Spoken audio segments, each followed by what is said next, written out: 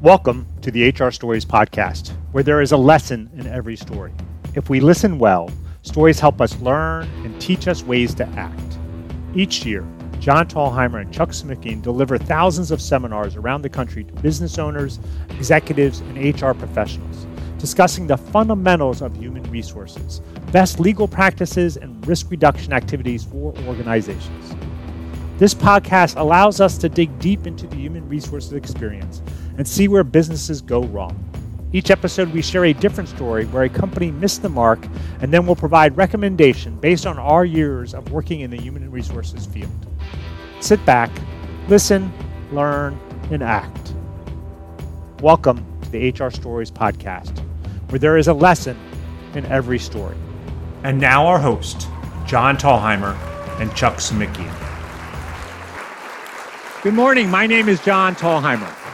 And I am Chuck Smickian. So this is the story of the lost employee.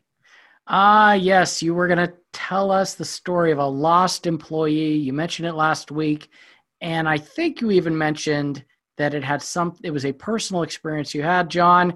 Yet you're not lost. I see you, or at least I hear you, right? I hear you. I made it. You're not lost. You made it. I did make it. Yeah. So I don't know if you remember. Can you think back to the first time or one time where you were a new employee? Do you remember what that first day was like? Yep, I got it. I got it in the brain. And it just shot all the way down through my spine into my heart, and I got it. Yeah. So I mean, it's interesting, right? Because there's this mixture of excitement and anxiety that happens on that first day.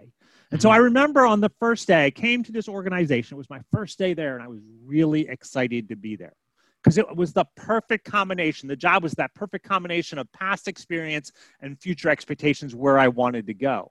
And so I walked in the building at the appointed time, and I introduced myself to the receptionist. And I said, "Good morning. My name is John Tallheimer, and I'm starting my new job today, and I'm not sure how to get to my workstation." And so she asked me what department I worked in. We talked a little bit. And she goes, "Okay, so that's an easy one. You see those double doors behind me?" And I'm like, "Yeah." She goes, "Okay, so what I want you to do is I want you to continue walking straight through those double doors and keep walking straight until you smell the dumpster." Oh, yeah. No, she did not say that. Did she really say that? She literally said that. And so I followed her instructions, and I saw and smelled the dumpster. And she goes, "Okay, so your office is directly above that dumpster." So I went up to the second floor, and I ended up in a place that we ended up calling cubicle land, right? So it had 50 or 60 different cubicles there. And I started walking around looking for my hiring manager. When I finally found him, he had that look on his face. You know that look that he had completely forgotten that I was coming in today. So he runs over to his desk. He opens his desk drawer. And this is my favorite part of the story. He grabs the employee handbook, right? He grabs that employee handbook and he dusts it off. He dusts it off and hands it to me. And so he goes, "Look, I don't have time." He didn't say, "I don't have time to deal with you," but that's what it sounded like. Could you go to the cafeteria and read this? And so on my way to the cafeteria, I completely got lost and ended up on the loading dock. And as I was on the loading dock, this forklift came from about a foot away and just missed me. It was the craziest first day I ever had. And according to the carrot principle, 97% of employees are not sure they made the right decision at the end of the first day. So what I want to do today is I really want to talk about the importance of orientation and what are those best practices. It really does set the tone for how the employee will interact with the company. They say first impressions are everything. And so what should companies be doing? What kind of examples do you have, Chuck, from your orientation? Give us an example of a bad orientation from your perspective. Oh, well, I don't know if I could top what you just gave. I mean, and let me get this clear. You were not working for a waste management company? Nope. I was working for a big corporation. I won't mention the name. And literally there was a gigantic dumpster that sat at the end of the loading dock. And so we had to go through right past it to get to our offices. And invariably it smelled. It didn't always smell, but invariably probably once or twice a week, because they were throwing in the kitchen stuff in there. They were just throwing food that would just sit in there and it would really smell it. Sure, sure. I got to tell you, I've not had any bad personal stories. I have had the opportunity early in my career, and I think I told you I worked at Long John Silver's. You walk in, and the manager office is about as big as a closet. It's just nasty, and they sit you down in front of a TV with a videotape, and they'd slide it in and say, "Watch this." And it sounds all like, kind of wavy, and the picture's kind of staticky. And that was the orientation I got there. Yeah. And I'm assuming that probably after about a half an hour, 45 minutes of watching that tape, you were directly sent to your job. Or yes, thrown into absolutely. Yeah. I was taught how to wash dishes. And from there, it was all, and I think you used a term off mic today. You called it tribal knowledge. So basically it was, all right, this is what you do. This is how you do it. And it came from the other employees. I never actually had a formal training or formal orientation. Yeah. Yeah. And unfortunately, that's a problem with a lot of organizations. They don't have a formal process. Chuck, you said before we started that there's a difference between orientation and onboarding. Could you kind of expand on that so kind of the audience knows what we're talking about today? Sure. So when I talk about difference between the two, I'm not speaking so much that they are on polar opposites. They're one and the same. They what would be the word? They complement each other. So orientation is just a piece of onboarding. So a company that does an onboarding, that could last anywhere from a week, 2 weeks, a month, 2 months, maybe 6 months. So onboarding is the process of starting an employee from beginning to several months out. Orientation is really at the very front of onboarding. Okay, so it's that moment, like kind of that first couple days where they're getting oriented to the company, right? It's all about orientation to the company, understanding who the company is, how they're supposed to behave, how they're supposed to work. Absolutely. And so where do you think most companies go wrong? If you had to kind of pinpoint, like, this is what I've seen most of the time, what would it be? Sure. And as we've talked to our listeners before, you and I teach classes all around the country in human resources, employment law. We get a lot of questions and we hear a lot of stories. So chaotic, disorganized experiences can definitely be the death of an orientation for someone. You know, orientations and organizations at times are going to squander those, I would call them precious moments. And instead of using that experience as an opportunity to connect emotionally with the new hires, you then just overwhelm them with boatloads of materials and information.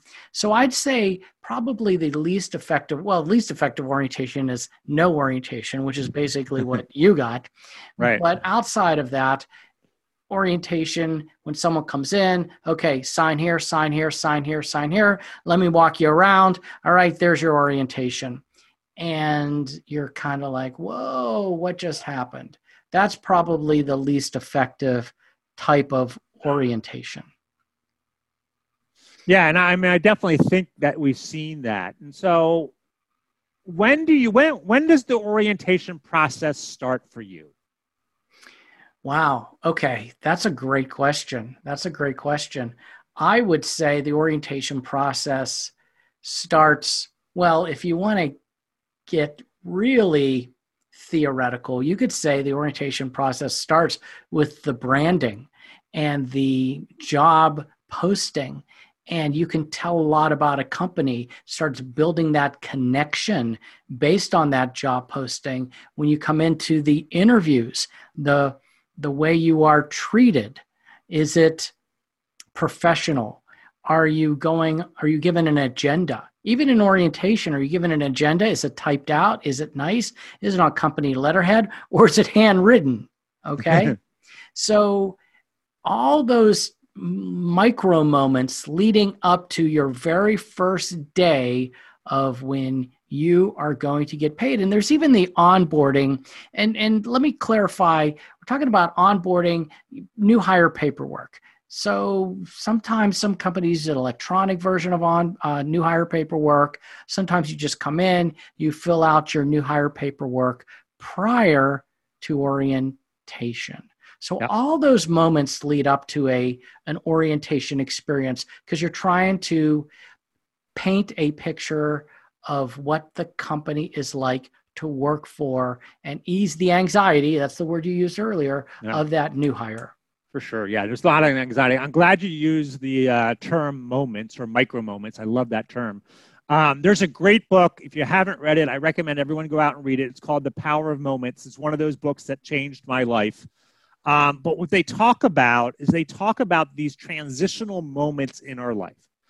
And think about orientation. It is a transitional moment. We are moving we're moving into a new role, which means a new work environment, which means new work colleagues, which means new work processes. And that's really hard for us to adjust. And so in the book, The Power of Moments, they talk about John Deere. And so in the United States, everyone knows who John Deere is. We understand their foundation. We understand that they're their tractor company and all that kind of stuff. Over in the Asian Pacific market, they had a challenge because people didn't know who John Deere was. And so they wanted to help their employees understand who John Deere was. And so they created this thing they called the best first day ever. And I love their concept and how it works. And so basically it starts even before you start working, even before day one. You will get text or email or phone call from your orientation guide. Basically just one of your coworkers reaching out to you and answering all those questions that you're afraid to ask HR of. You know, where's the best place to park? What do people wear there? Where's the best place to eat? All those types of questions. When you get there on day one, that person is standing in the lobby and says, hey, I'm so-and-so, welcome to John Deere. They take you to your workstation. When you get to your workstation, there's this gigantic sign that says, welcome to John Deere. Now, the cool thing is because that sign's there, everyone knows that you're new. And during that first day, they come back and they touch base with you. How you doing? Welcome to the place. I can't wait to get to meet you. Oh, we're going to be working together, that kind of stuff.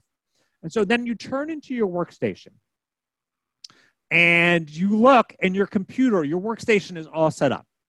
Now, I don't know about you, Chuck, but how many times have you gone into a new position and all you have is a desk and maybe a chair, right? I worked for a large company and that company was terrible making sure that the employee had what they needed. And so your computer's set up. It's wonderful. You see on the screensaver these wonderful pictures of John Deere tractors and farms and farmers. And so you open the computer up, and that first email that you got was a email from the CEO. There's a video link on it telling you, the CEO is now telling you about the company, about their mission, their history, where they expect to be. And at the end of it, he says, look, if there's anything I can do during your tenure here, please don't hesitate to reach out to me. That's a really powerful message from your CEO. Right. And so it gets better. And so then like around lunchtime, your manager stops by and says, hey, I really want to have lunch with you, but I can't do it today. So what I want you to do is I want you to have lunch with the team you're going to be working with. And so you sit down with this team and you find out all the things that they're doing and working on and gets you really involved and excited about it. You come back and on your desk is this gift. And you open up the gift and it is it's a replica of the first John Deere self-polishing plow with the values on it. How would you feel at the end of that day, Chuck? Oh, yeah. How would you feel? Oh, absolutely valued, absolutely involved. And it reminds me of a couple of great orientation programs I've been involved in. Yeah, I know. We were talking. I know you worked at Disney, and I know Disney does things right. So tell us about Disney. Right. What did they? How do they do it right? Sure. I want to tell you about Disney. They have a class. Your first day, first of all, I've worked at Disney, I've worked at Universal here in Orlando, and then I was HR director of Nickelodeon Hotel Suites. Each place, yeah, and it was great. Yeah, you're laughing. Yeah, Yes, I am laughing. Yeah. the best day ever. Yeah. Yeah, there was a song, "The Best Day Ever," SpongeBob, right? When he said the Yeah. best day ever. Right. So at each place, we had some similarities. So, but the neat thing about Disney, and I want to tell you about the Nickelodeon orientation and what we implemented, very similar to what you did at John Deere. But first at Disney, Disney didn't call their orientation. They called their orientation traditions. Oh, interesting. And before you could even work in the park, before you could go get fitted for your costume, as they call them, you had to go through traditions. Every employer, they called them cast members, whether they were custodial, food and beverage, frontline operations, maybe they were a manager, maybe they were a VP. If they were coming in from the outside, they were hired, you went through traditions. And traditions class, we spent the whole day just talking about the tradition of the Walt Disney Company, the Walt Disney World Company, trying to connect the culture and the emotion of why we did the things we did at Walt Disney World, where that history is, why we do what we do out in the parks, and why we're going to ask you as a new hire, a new cast member, to do these certain things, say these certain things, act this certain way.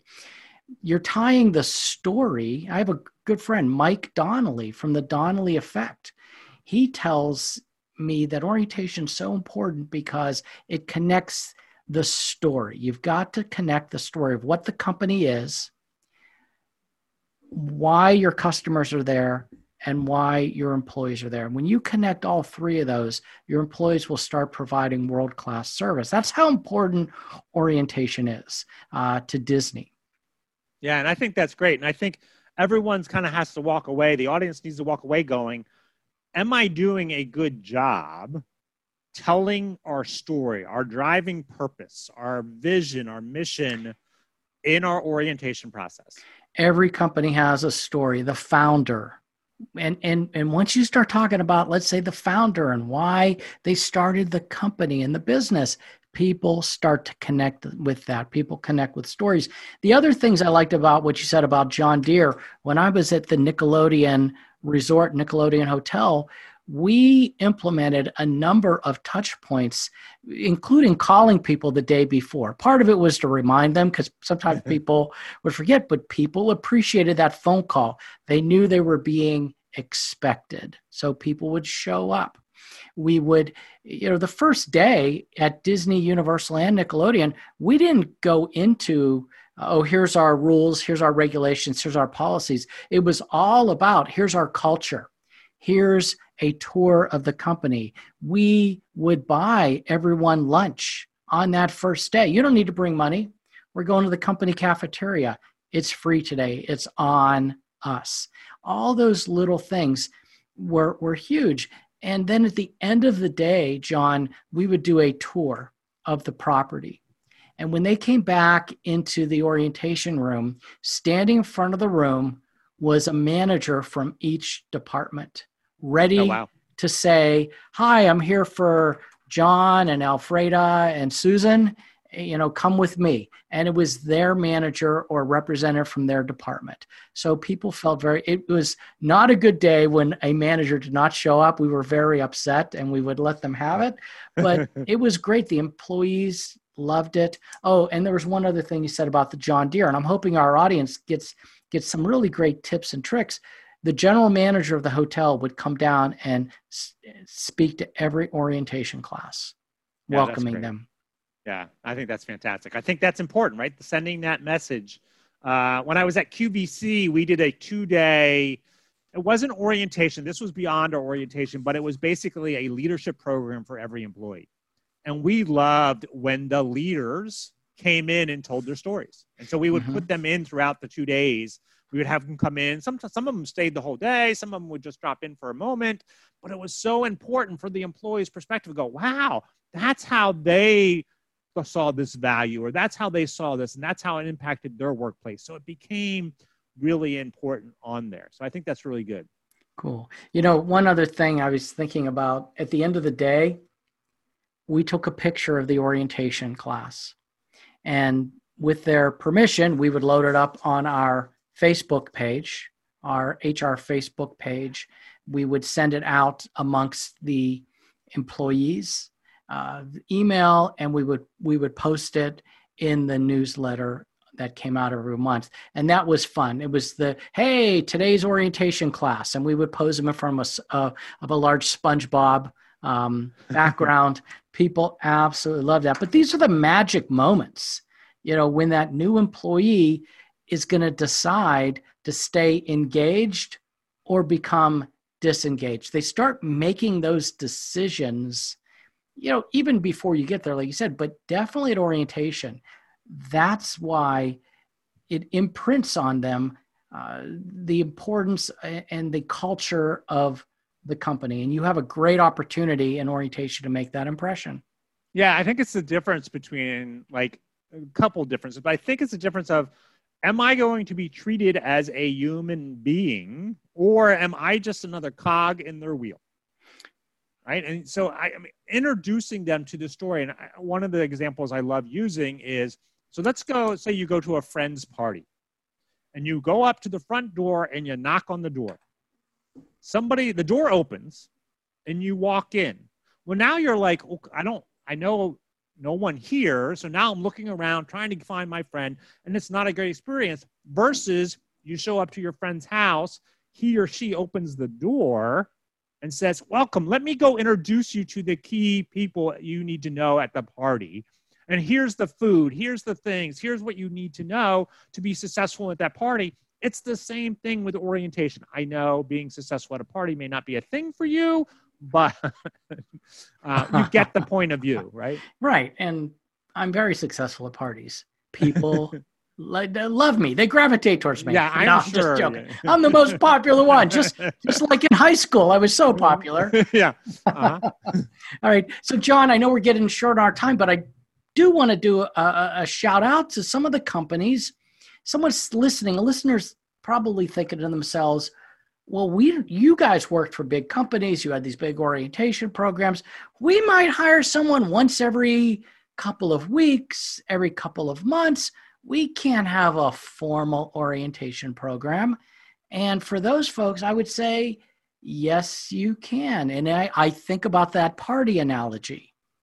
The one person coming in. And I'm thinking, and maybe you can add to this, you could still do a formal orientation, but it could be different. Welcome the employee. You're going to talk to them about the history. You take them to a conference room, offer them some, coffee or tea or a nice beverage.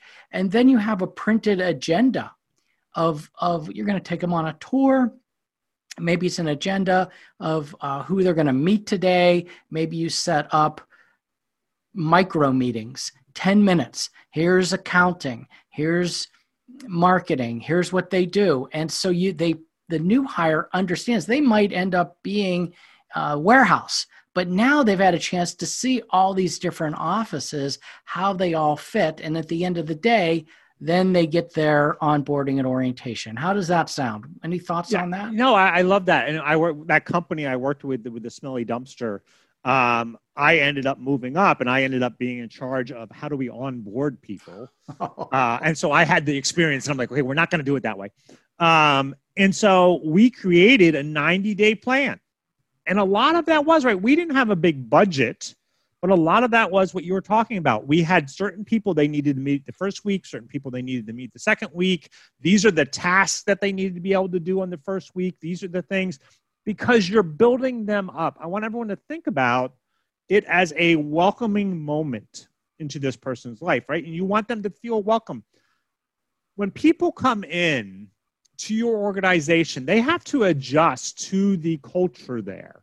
And if you don't introduce them to that culture in some way, you don't tell them the story, then they're not going to be there. I was thinking when you're talking about that founder's story. And so at QVC, one of the things we learned was how QVC was founded. And it was founded by a gentleman going down to Florida, hearing HSN and going, gosh, I think I can do that better. And so bringing that idea back and say, okay, this is how we're going to do it better. And so that became ingrained. One of our values was, can we continue to make this better? Right? And so that story tells the story of that value. And again, it's being a good storyteller to go, oh, hey, this is it. And so even if you don't have a lot of money, it's not about the money. It's about how you make them feel at the end of that first day. Mm-hmm. I mean, I know we could keep talking about orientation for a while. At Disney and at Universal, the folks that taught orientation were not managers. That's another piece of trivia most folks don't know. When I taught traditions, as they call it at Disney, and they continue to this day, top hourly employees from in the park, that they might run Dumbo or they might do Pirates of the Caribbean, but they're recruited to come in, they're trained. And so the new hires are not just meeting some manager or some HR person doing orientation, it's actually one of their peers. And that's kind of a neat little twist on that. Yeah, that's great, right? Because they can kind of tell you that experience from an employee standpoint of view versus an HR standpoint of view. Now, HR has a role, definitely. But I love that Disney takes it and kind of goes, okay, well, who are they going to hear this message best from? Right. And you're going to hear it from a coworker, right? And so maybe when you build your orientation program, you build coworker conversations into that thing. Go, okay, you're going to have a conversation with so-and-so, and they're going to talk to you about this particular thing, right? And so then you build that up on there. Right. So definitely a good thing to do. You're not Disney, you're not Universal, you're not Nickelodeon, you're not QVC, you are you. So take what we've said, put those things in place, create that connection, talk about the culture and the clarification and, of course, the compliance of what's needed. I would say compliance would probably be towards the end of the day. But you do what works for you. And I would think we've given some really great tips. This has been a great conversation. I love it. I definitely, and I do. I don't want people to walk away. There is a compliance piece that you have to do, right? There's the I-9s you got to get filled out. There's the W-4s W-2s you need to fill out.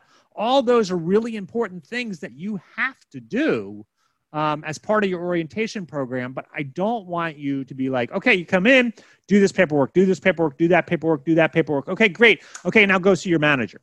Yeah. Because you want a cup of coffee. I think there's a coffee machine in the back, and they go, and there's sugar spilled, and there's, so you want to make it a fantastic experience because they are judging the company, and you've said it, I've said it, whether they made the right decision or not. So the orientation has to be clean, polished, and a great experience overall. Yeah. So any final words, Chuck? So what actions should I be taking? Again, I always go back to that, but what actions as a company should I be taking around orientation? Well, I would sit down. I'd evaluate the process. I might pull in some recent new hires and survey them. How was your orientation? How was your onboarding? Because remember, orientation is just part of that. The whole onboarding piece. Talk to them, get their opinions first, and then start rolling it out. Get senior leadership's approval to revise your onboarding and orientation program. And some people might say, well, that's too expensive. But once again, you're wasting a lot of time recruiting and selecting people just to have them come on board and have a horrible onboarding and orientation experience. Well, it's a pay me now or pay me later type of thing. Yeah, and I think what you want to do, if you're in human resources, you're an executive, what you want to do is set it up so when they get to the manager doesn't have to worry if they've started picking up the cultural vibe and the stories and that kind of stuff. The manager's going, just based on their position, is going to be much more technical oriented. This is how you do your job. And so you want to teach them, okay, these are the proper behaviors. This is why we do it. This is our purpose. This is our mission becomes really important, I think. Right. But don't create the orientation program in a vacuum. Involve the recent new hires, involve senior leadership, get their buy-in, but also involve those managers that after you're done with orientation, you don't want them going to the manager and they're talking about everything they learned in orientation. The manager's like, what? They told you that? Huh? Oh, that stuff. So you need to involve everyone, create it as a total team effort. Yeah, absolutely. I think those are good things. All right, so I think we're heading up for the end of the time now, Chuck. Any last? Well, we've talked about your last words. I think my last words is make them feel welcomed. You're bringing them into your community. Make them feel welcomed.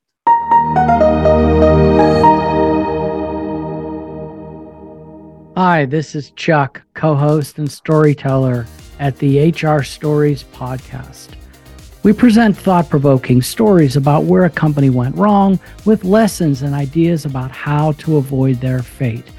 But we find our listeners are looking for more practical ways of implementing these ideas, making the right decisions, and staying legally compliant. So the HR Stories team created a resource specifically to focus on just that. How to HR Without HR is a free downloadable resource guide that the team at HR Stories has developed and are now offering to our listeners. Packed full of basic and helpful resources, it is a quick guide for small business owners and those who have HR responsibilities to make the right decisions, stay legally compliant, and maintain good employee relations. The team at HR Stories loves sharing HR stories, and we love educating our listeners about how the pitfalls of employment management practices can affect you. Our free guide, How to HR Without a Human Resources Department, combines our years of management and HR knowledge, and it is available now to our listeners. Visit our website at hrstoriespodcast.com. That's hrstoriespodcast.com to download your free copy today, and keep listening to the HR Stories podcast, where the lesson is always in the story.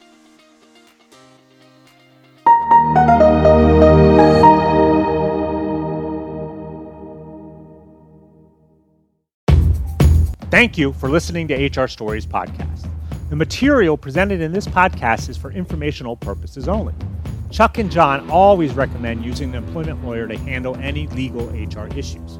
We do our best to double-check sources and make sure the information we are providing is accurate.